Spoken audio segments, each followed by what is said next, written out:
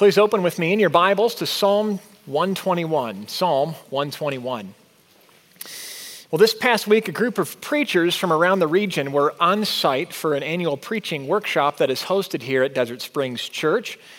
It's a kind of preacher's spring training. It's where we hold up the Bible and say, "This is a Bible," and remind ourselves of what we're doing with it and how we're to use it and how God uses it in the course of our preaching work.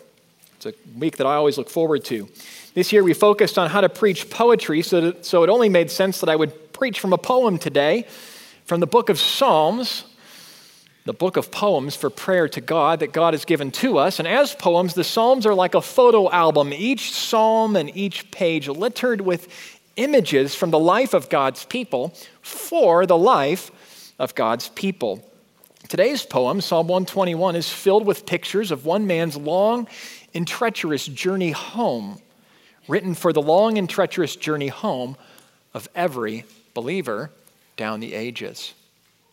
Before we read, just a brief note about its origin and use. It was originally penned by a man on a journey, a man who knew God on a journey. It eventually was compiled along with several other psalms for use by Jewish pilgrims on their way to Jerusalem for the great feasts. Jerusalem, the city of God's king, the city of God's temple. That's why it's called the Psalm of Ascents. They would ascend to Jerusalem, the home of God's people. And it was later placed in this last portion of the book of Psalms, the fifth book in the book of Psalms, used by exiles returning home from exile, Babylonian exile, home to Jerusalem, an 800-mile journey. Later, the psalm was used by Jesus on his journey on land here, and today it's used by you and by me on ours. So here's a poem from a journey for a journey, God's word for you and for me this hour, Psalm 121. I lift my eyes up to the hills. From where does my help come? My help comes from the Lord who made heaven and earth. He will not let your foot be moved. He who keeps you will not slumber. Behold, he who keeps Israel will neither slumber nor sleep. The Lord is your keeper. The Lord is your shade on your right hand. The sun shall not strike you by day, nor the moon by night. The Lord will keep you from all evil. He will keep your life. The Lord will keep your going out and your coming in from this time forth and forevermore. Well, this psalm begins with a question from the trail. On a journey, this man looks at the daunting hills before him and asks, "From where does my help come?" Typical for a long journey by foot. If you're on an afternoon hike, you might ask yourself, "Where is my sandwich?" If you're on a day hike, you might ask yourself, "I wonder if my traveling companion has another sandwich." If you're on a multi-day walking journey in the arid climate of the ancient Near East, you ask yourself, "From where does my help come?" And when you see the hills ahead of you, you don't say, "Aren't those beautiful hills?" You say, "Aren't those high hills?" In the mid-90s, I lived in the Bay Area and joined a friend's church youth group for a weekend trip to Yosemite. I was eagerly learning about Christianity. I had been invited to church. I was hearing the word of God preached. I was going to youth group and then started going on Sunday morning and then signed up for this trip. Was excited to study scripture a bit that weekend and then to hike Half Dome, if you're familiar with this towering dome over Yosemite Valley. Sitting on the edge of a 5,000-foot cliff wasn't on the waiver, and so I was able to go, although I did sit on that cliff. We began at the crack of dawn in Yosemite Valley and ended at the top of what is truly a giant round dome. Besides here with you and at home, this is my favorite place on earth. I've taken my brother there. I've taken my wife there. I'll take my kids there, I'm sure. And I'll tell you why. It's one of my first encounters with creation at that level, and also with the limitations of my own body. Just imagine me skinnier and 14. Really. You couldn't see me. But I'll tell you that for every measure of difficulty on that hike were 10 measures of spiritual reflection. In the experience of that day-long hike, my thoughts were bouncing off the peak of that dome to the dome of heaven about my need for the one who made that mountain. I was thinking, yes, about my legs. They were burning. I learned about the burn on that hike. You just keep going. But I was thinking mostly about my life, and it's at the top of that dome that I have my earliest memory of giving God credit for making the world. I remember looking at the world and thinking, God, you made this, and I have never thought that thought before. Never given him praise for it before. Never spoken to him about what he's made before. Never said, you're great and I'm small before, but God was at work in my life. The writer of Psalm 121 was not asking for help for his hike. He was asking for help for his life. And isn't it true that the deeper you get into the experience of your own humanity and your own frailty, and the more you bump up against the dangers of this world, the deeper go your questions about the meaning of life, this life, and the next. If you're here asking deep questions because you're staring at some tall mountains, that's God's grace to prepare you for this sermon and his help. And so this question from the trail comes with an answer for all of life.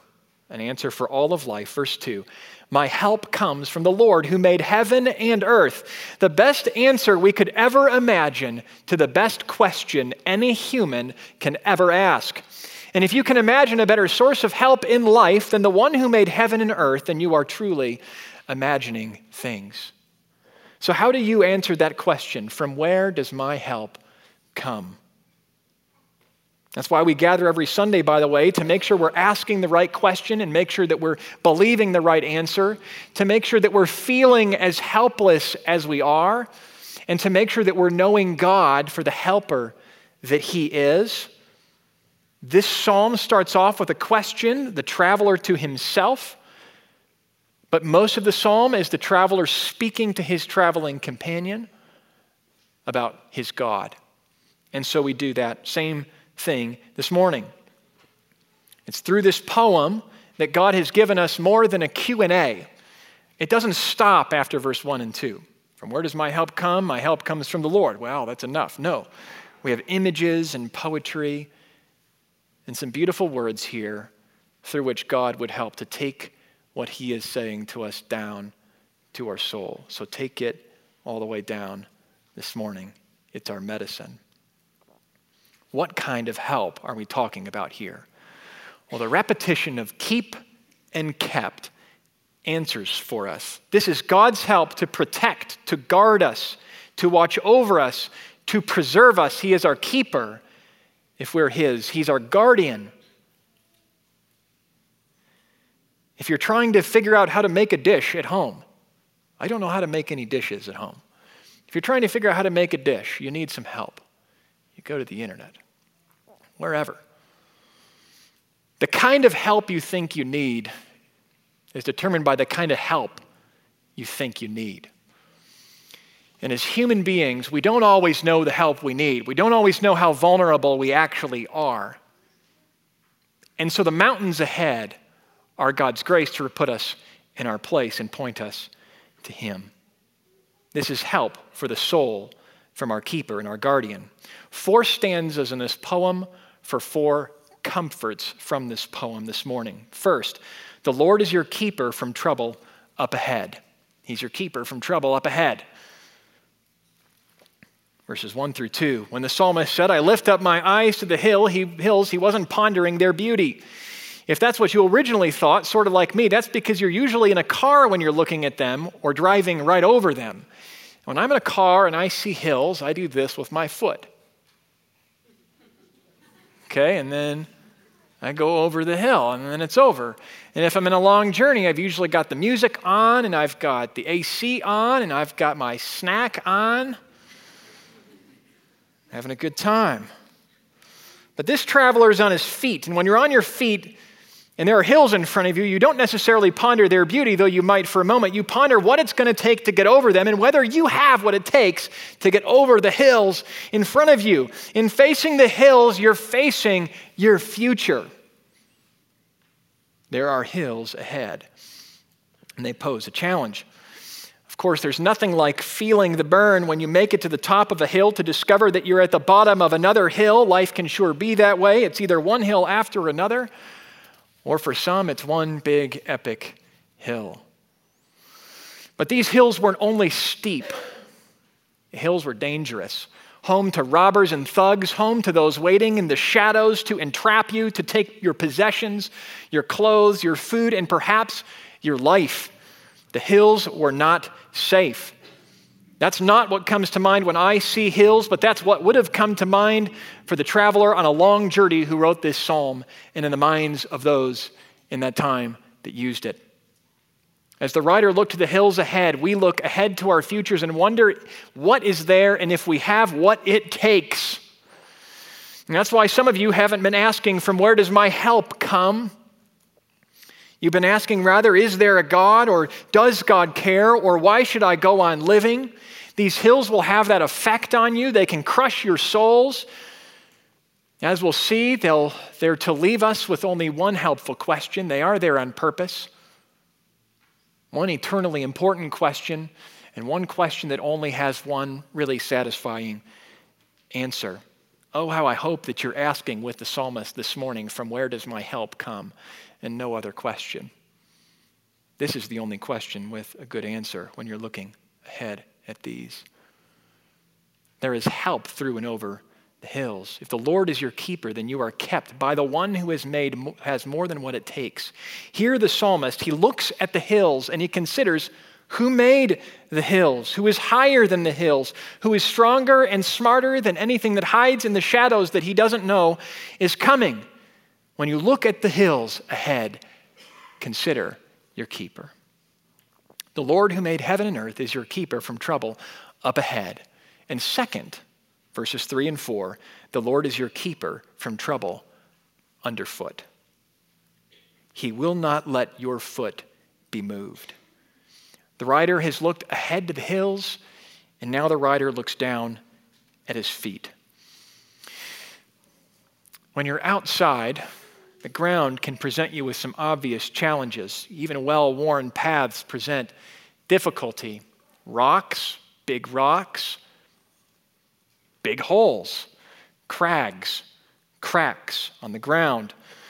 When I moved here in August of 2010, I was thrilled to learn that there were mountain biking trails so close by up in the foothills. Then in September of 2010, I reassessed my evaluation of those trails. When mountain biking with a friend, I was told a story of the guy who had my job before me spending an hour with another guy, who I know but won't name, picking cactus spinities out of his rear end for an hour or a whole evening. So you're riding around and there's cacti all around. Would it occur to you? Don't fall. You're watching your tires. You're watching the trail. It matters. So on the trail, he's thinking a lot about his feet. He's looking down at his feet now. You don't go anywhere your feet don't take you, and if your foot slips, so does the load it carries. To break a leg, to gash your head, or to slip down in a ravine would be devastating for the traveler. But more trouble for the traveler by foot than the ground is the foot.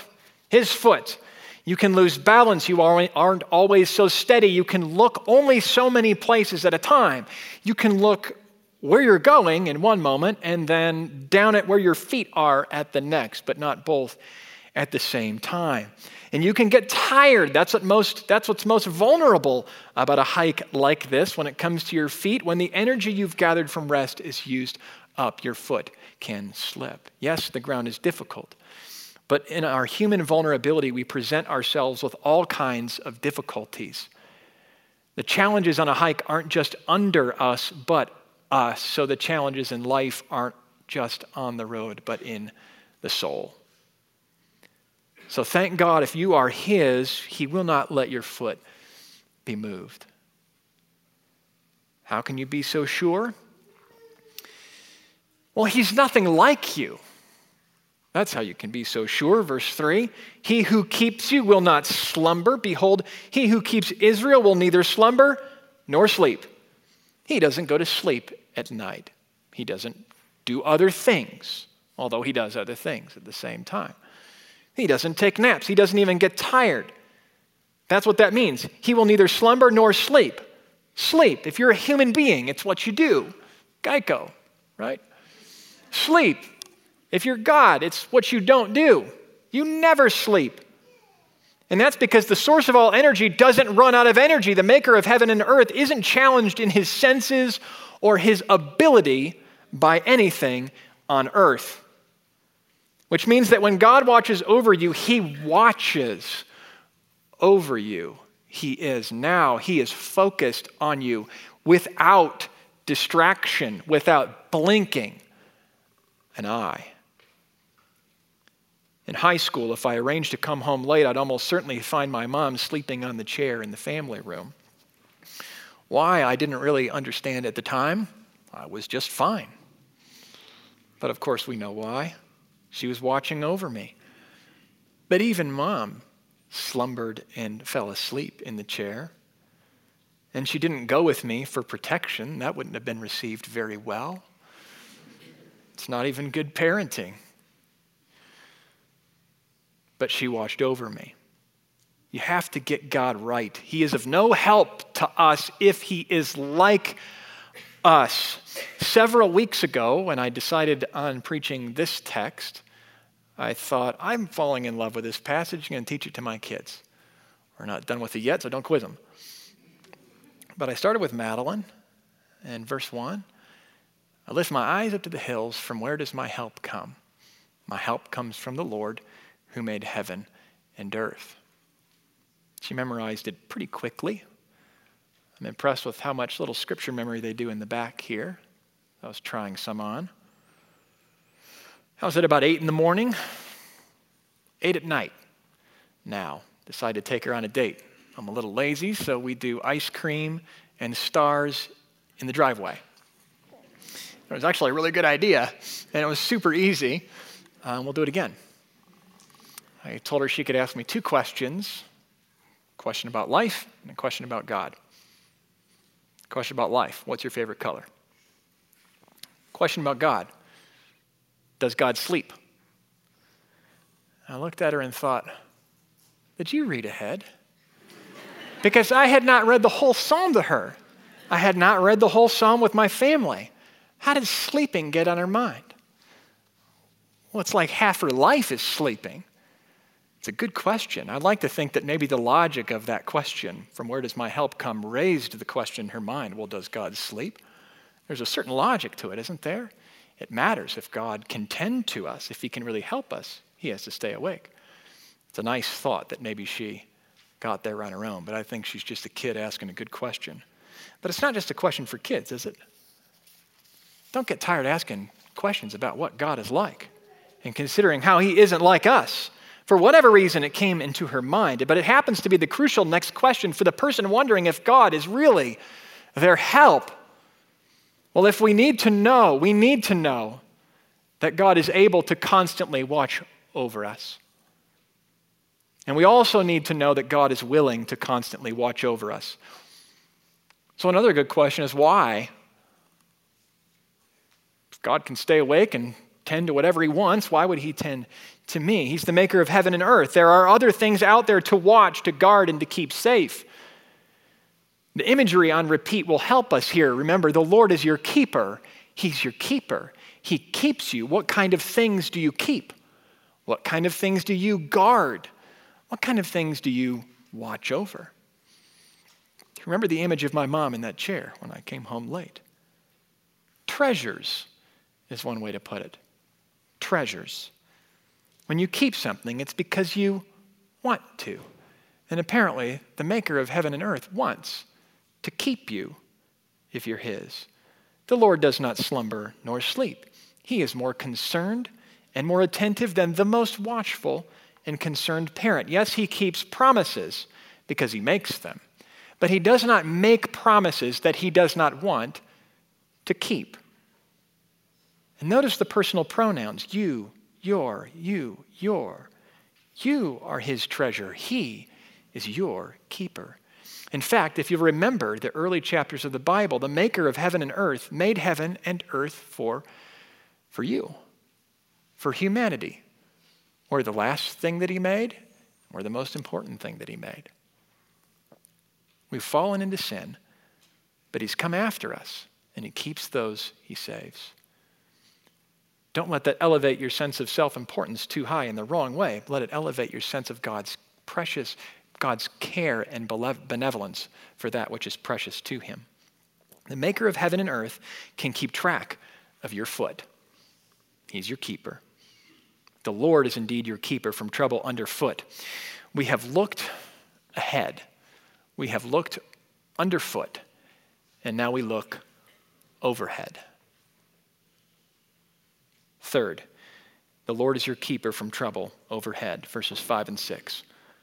The Lord is your keeper. The Lord is your shade on your right hand. The sun shall not strike you by day, nor the moon by night. The day and the night present difficulties, different difficulties for the traveler. The sun is the source of our life, but it can also be the source of our death. Striking you with its rays, it can suck the life out of you. It's a fireball at 9,941 degrees Fahrenheit. I appreciated one source that rounded up to 10,000, but I did think that sounded a bit high. And I'm wondering where the instrument is that calculates this to the degree. Striking, it does. It's good imagery here. It can burn your skin. I had a friend in high school who made a Batman stencil. Son, friend in high school, Batman stencil. Here, you're putting this together. Put it on his chest, sunscreen, take the stencil off. His buddy did a Superman one. They laid out for an afternoon in the hot California sun. The Superman guy went in after a while. I think the other guy was sleeping or stubborn and just really wanted to see how far he could go. By the time I saw it, it was many months later, if not short of a year later. The Batman symbol was still there. It was a lot of pain, but it paid off because he could sort of do this reveal, you know. And that guy helped bring me to the Lord, by the way, if that explains anything. So, the sun can strike you. Well, Christy is not very outdoorsy, if you know my wife. But she did marry a person who likes to think that he's outdoorsy. A few years back here, I took Christy for a day to White Mesa to hike what's called the Dragon's Back. I'd been on this trail before and wanted to share this beautiful experience with her. She agreed. We had a few water bottles and we set out, but we ran out about halfway through the hike in the middle of the day under the hot sun and at about the bottom of a valley, the canyon. You see, at one point we stopped and looked at a map, and I had always gone on this trail here, but this was a shorter trail, and we thought, we'll take the shorter trail back. What you can't see when you're looking at a map like this, a simple map, is that the shorter trail goes down into the canyon. So we went down into the canyon, realizing we would now have to climb up out of the canyon. And so I decided to take a shortcut out and just start climbing up because we saw some trail, and we kept not finding the trail and overheating and wondering if we'd make, literally you're wondering, could I die? And you keep going. The shorter path took us to the bottom of the canyon. That fireball was striking us the whole time. We will not forget how hot it was for that last hour and a half. And even if I could, Christy won't let me forget how hot it was for that last hour and a half. We were having dinner with a couple that night, and Christy was like, I can't think. So we did it. It was fun. So you can see how many, I've used up all my hiking stories, by the way, so. Not all of us have much experience under the sun and extreme temperatures, but none of us really have anything like the experience that the original psalmist had to work with. Long multi-day for those returning from exile, 800 miles outside, no escape from the sun. Sun can literally strike a person to the ground so that they cannot get back up. So that's the sun. Now think about the moon. You might not think of the moon as a pain, but that's because you sleep inside a house. If you just didn't sleep inside a house, you'd think differently about the moon. The moon would represent for you all the danger that comes with the dark. The moon, too, can strike you with cold, strike you with uncertainty, strike you with incredible wind like last Thursday night. Friday morning on Facebook, all of your trampolines and chicken coops were all over the yards. It's an incredible evening. I left in the morning and I looked, at the yard to see if the rocks were there. I mean, the wind was hardcore. I've never seen rocks leave a yard, but I thought to look. Quite seriously and soberly, though, the moon can strike you with untold real-life nightmares that happen in the dark, miseries that leave your heart and your life like a backyard turned upside down by a windstorm. And others may see it, or others may not see it, but you know it. This pairing of the sun and the moon is but a parable of the diverse miseries of human life. Some miseries are blinding and hot, and some are shadowy and cold. All of them happen under one celestial sphere or another. And it doesn't matter if you're in the sunniest part of your life in one area financially, or in the sun of a degree you spent a decade to earn, or the sun of a business you spent a lifetime to build, or a son of a marriage, or children that you've prayed for. Men and women despair of life in every apparently happy circumstance, and even the very happiest of circumstances can themselves be the instrument of our pain and peril and harm. Those in the dark may wonder if those in the light understand their pain, and they may not. But you also don't understand theirs. There are all kinds of untold miseries, psychological, emotional, physical. But hear this, the Lord who is the maker of heaven and earth made the sun and the moon, and he keeps you in the midst of all this. If you're his, then your soul will not ultimately be struck down. He is your shade. The Lord is your keeper from trouble overhead. And as if the psalmist hasn't already gone to length enough to convince us of the comprehensive nature of God's keeping, care, and help, we have verses 7 and 8.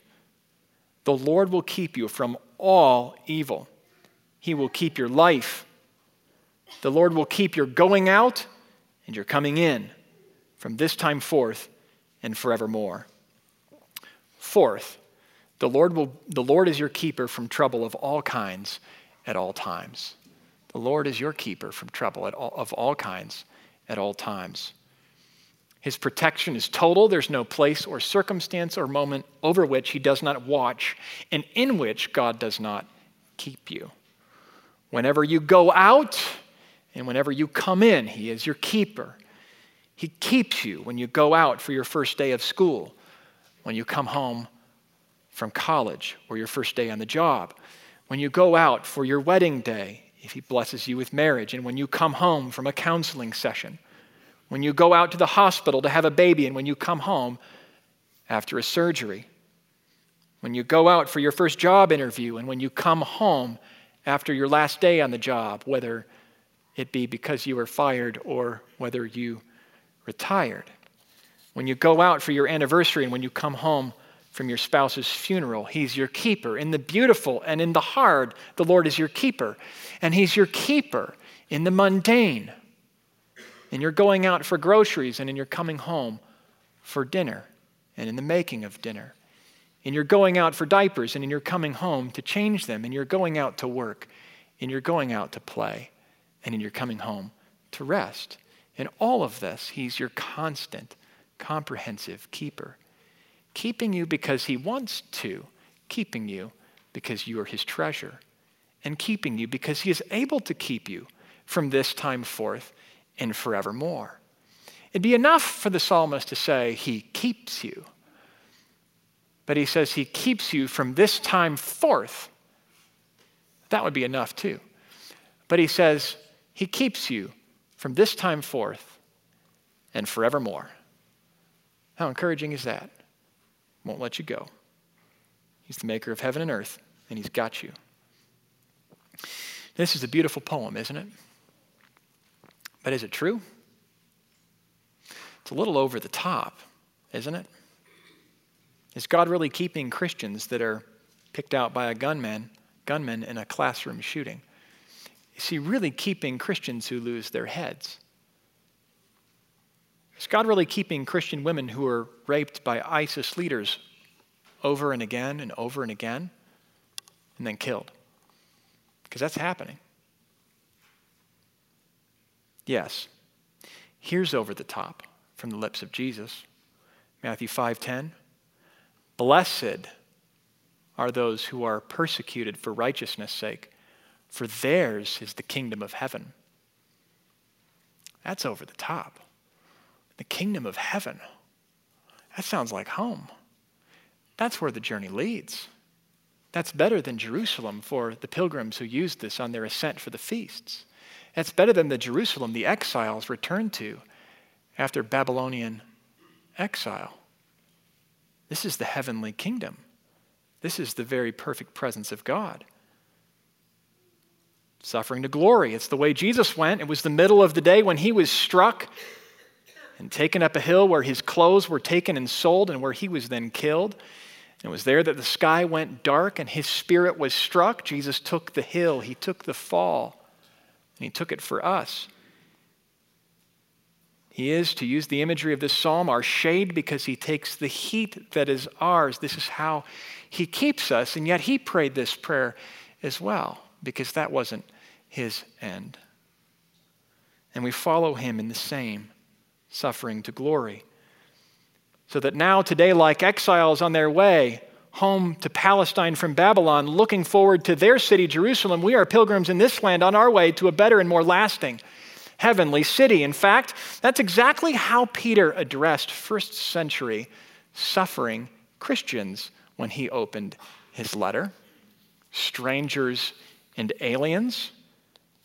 Listen to 1 Peter chapter 1. Blessed be the God and Father of our Lord Jesus Christ. According to his great mercy, he has caused us to be born again to a living hope through the resurrection of Jesus Christ from the dead, to an inheritance that is imperishable, undefiled, and unfading, kept in heaven for you, who by God's power are being guarded through faith for a salvation ready to be revealed at the last time. Kept, guarded. God keeps what he treasures, and he guards those who are his for it. How good is that? But is suffering really necessary in the meantime? He goes on, because that's a good question.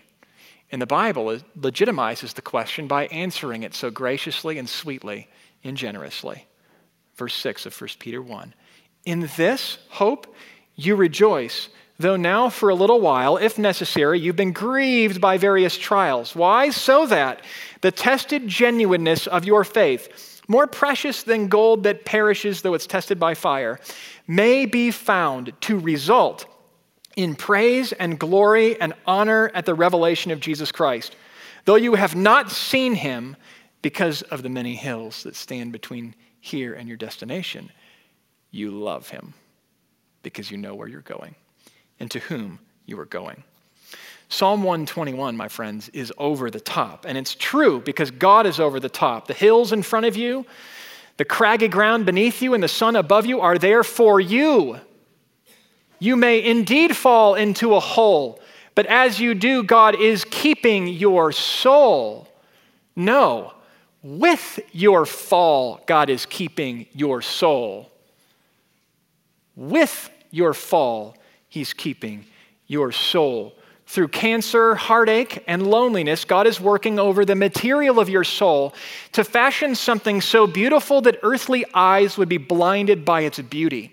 And that's because God is not preparing you for merely earthly eyes, but for his own to behold in praise and glory at the revelation of Christ. Here's how one saint among us put it on Facebook this week. Quote, the more we learn of God's powerful sovereignty over this life, even and especially over the parts that seem most severe, our knowledge of his overflowing mercy does not diminish, but rather grows. That's a pilgrim talking. That's someone who knows where he is. That's someone who knows where he's going. And that's someone who knows who keeps him. Hope you can say it too. Because it's true that neither death nor life, nor things present, nor things to come, nor hill, nor crag, nor sun, nor cold, nor anything you experience in your going out or your coming in will be able to separate you from the love of Christ Jesus, our Lord. In fact, these things are even working together for the good of those who love God and are called according to his purpose.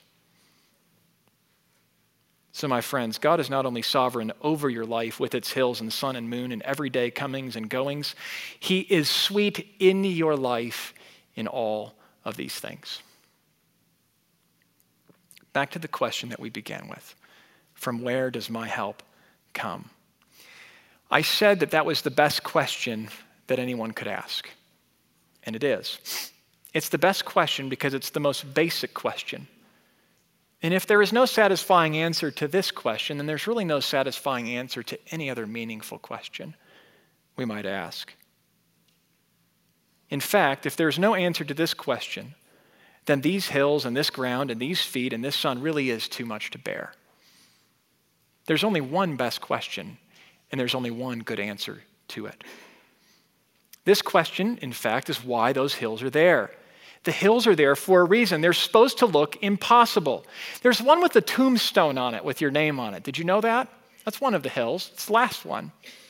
It's where you're buried.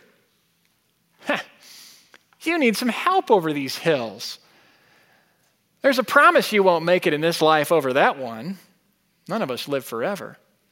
The hills in this life are meant to point you to the one who made them. They're meant to convince you of your need for him. They're meant to teach you about the shortness of life. They're meant to teach you about the length of eternity. They're meant to teach you about your need. And not just here, but here. All the way down. And this psalm is a help. The hills are there because outside of Eden, there's only one way back to God, and that is God. So ask and answer this question before any other: from where does my help come from? It'll take some humility.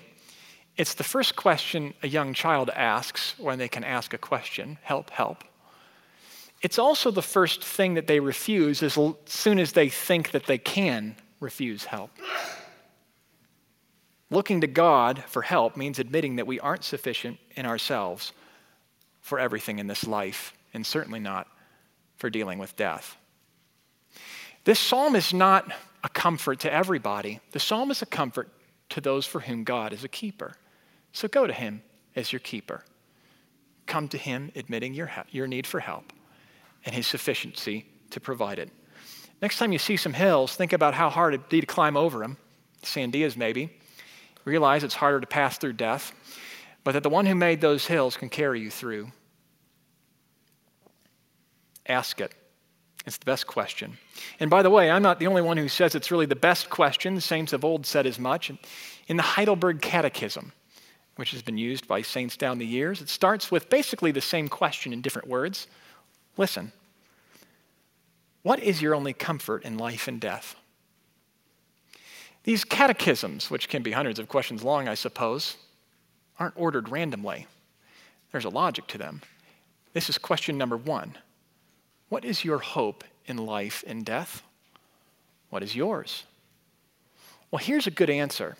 It's not poetic. It's more doctrinal. But it's an answer in the full light of everything Christ has done. Here's the answer. I'm not my own, but belong with body and soul, both in life and death, to my faithful Savior, Jesus Christ. He has fully paid for all my sins with his precious blood and has set me free from the power of the devil. He also preserves me in such a way that without the will of my heavenly Father, not a hair can fall from my head. Indeed, all things must work together for my salvation. Therefore, by his Holy Spirit, he also assures me of eternal life and makes me heartily willing and ready from now on to live for him. If the hills ahead in your life make you believe that more, let them double in size. The hills were high and the sun was hot, so that this traveler who penned this psalm would look to God, and yours are there for the same reason.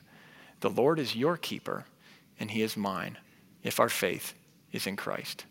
Let's pray. Father, we pray to you as our helper. We pray to you as those who need help.